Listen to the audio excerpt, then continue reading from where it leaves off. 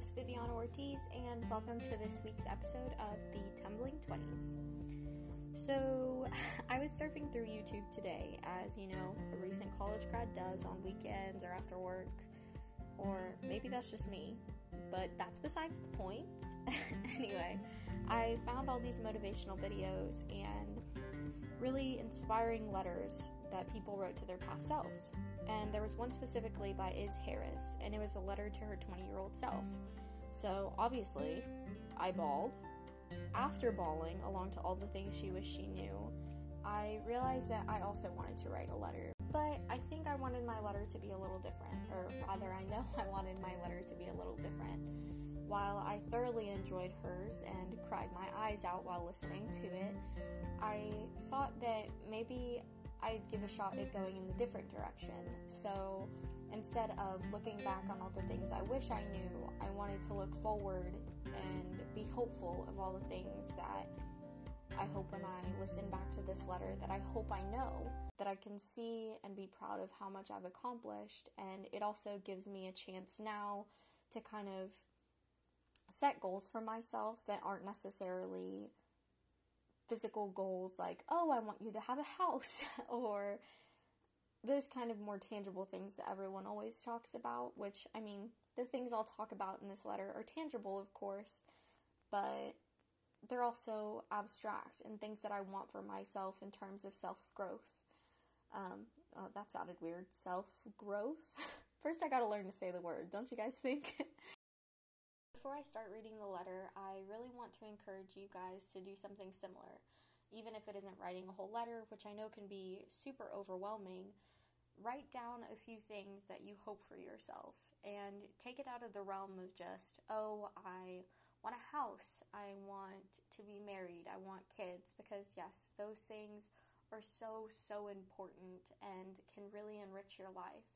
But I want you to think specifically about you. I want you to set everything else aside and think about what you want for yourself and who you want yourself to be. And if you don't do it for yourself, I hope that my letter resonates with you and your future self. And I hope you guys know that I hope all of these things for you too. Even if I don't know you, even if I've never met you, I'm wishing all these things for you. So here goes.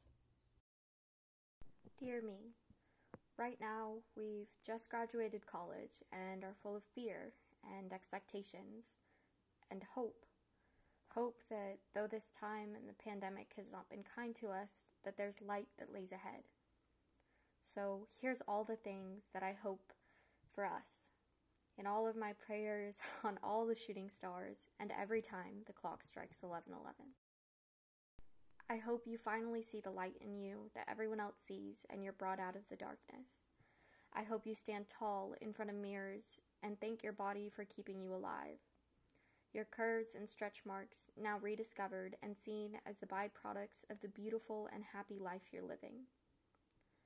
I hope you've slowly fallen in love with what it means to be us. Multicultural, awkward, funny, smart, delicate stomach and all. All the parts that you used to hide, I hope that you welcome and accept them. I hope you found balance, or a happy semblance of it. Balance between work and hobbies, between family and friends, between stuffing your tummy with pizza and eating gluten-free to take care of your body. Because in the past, we've stumbled and fallen in all of these areas and more. But I also hope you remember that we always got up. I hope you've learned how to meet yourself where you are, because there are good days where the sun shines, energy flows, and motivation never falters. But there are also bad days that will teach you the lesson I have yet to learn. The bad days when your migraine soars or your mind just needs a rest. I hope you've learned to rest and be kind to yourself. There are days to push through and days to stand down, and I hope you live them both. And in all of those decisions and on all of those days, I hope you're certain in who you are and the powers you hold, no longer scared that who you are isn't enough. I hope you're so certain that even in the face of uncertainty and unmade plans, you do not cower. Stand tall as the worries come slower, no longer a waterfall, but a mere drizzle compared to what they used to be. And lastly, but most importantly, I hope you're happy. Happy with who you are and where you are. So much so that the happiness radiates like a light around you to be a beacon for others to climb from their own darkness. Oh, and I really hope we have a puppy. Signing off from me to me. But also from me to all of you. I hope you guys resonated with something in the letter and are listening, dreaming, and hoping with me. I know it's not always easy to look past where we are now and to imagine ourselves as mature or as someone successfully adulting, if that's even a thing. But either way, we have to start somewhere, and for me, writing this letter helped propel me towards the next beautifully flawed version of me. And with that, make sure you go to the podcast Instagram at TheTumbling20s and tell me what you guys hope and want for yourselves. I'd love to hear from you as always. And until next time, stay tumbly!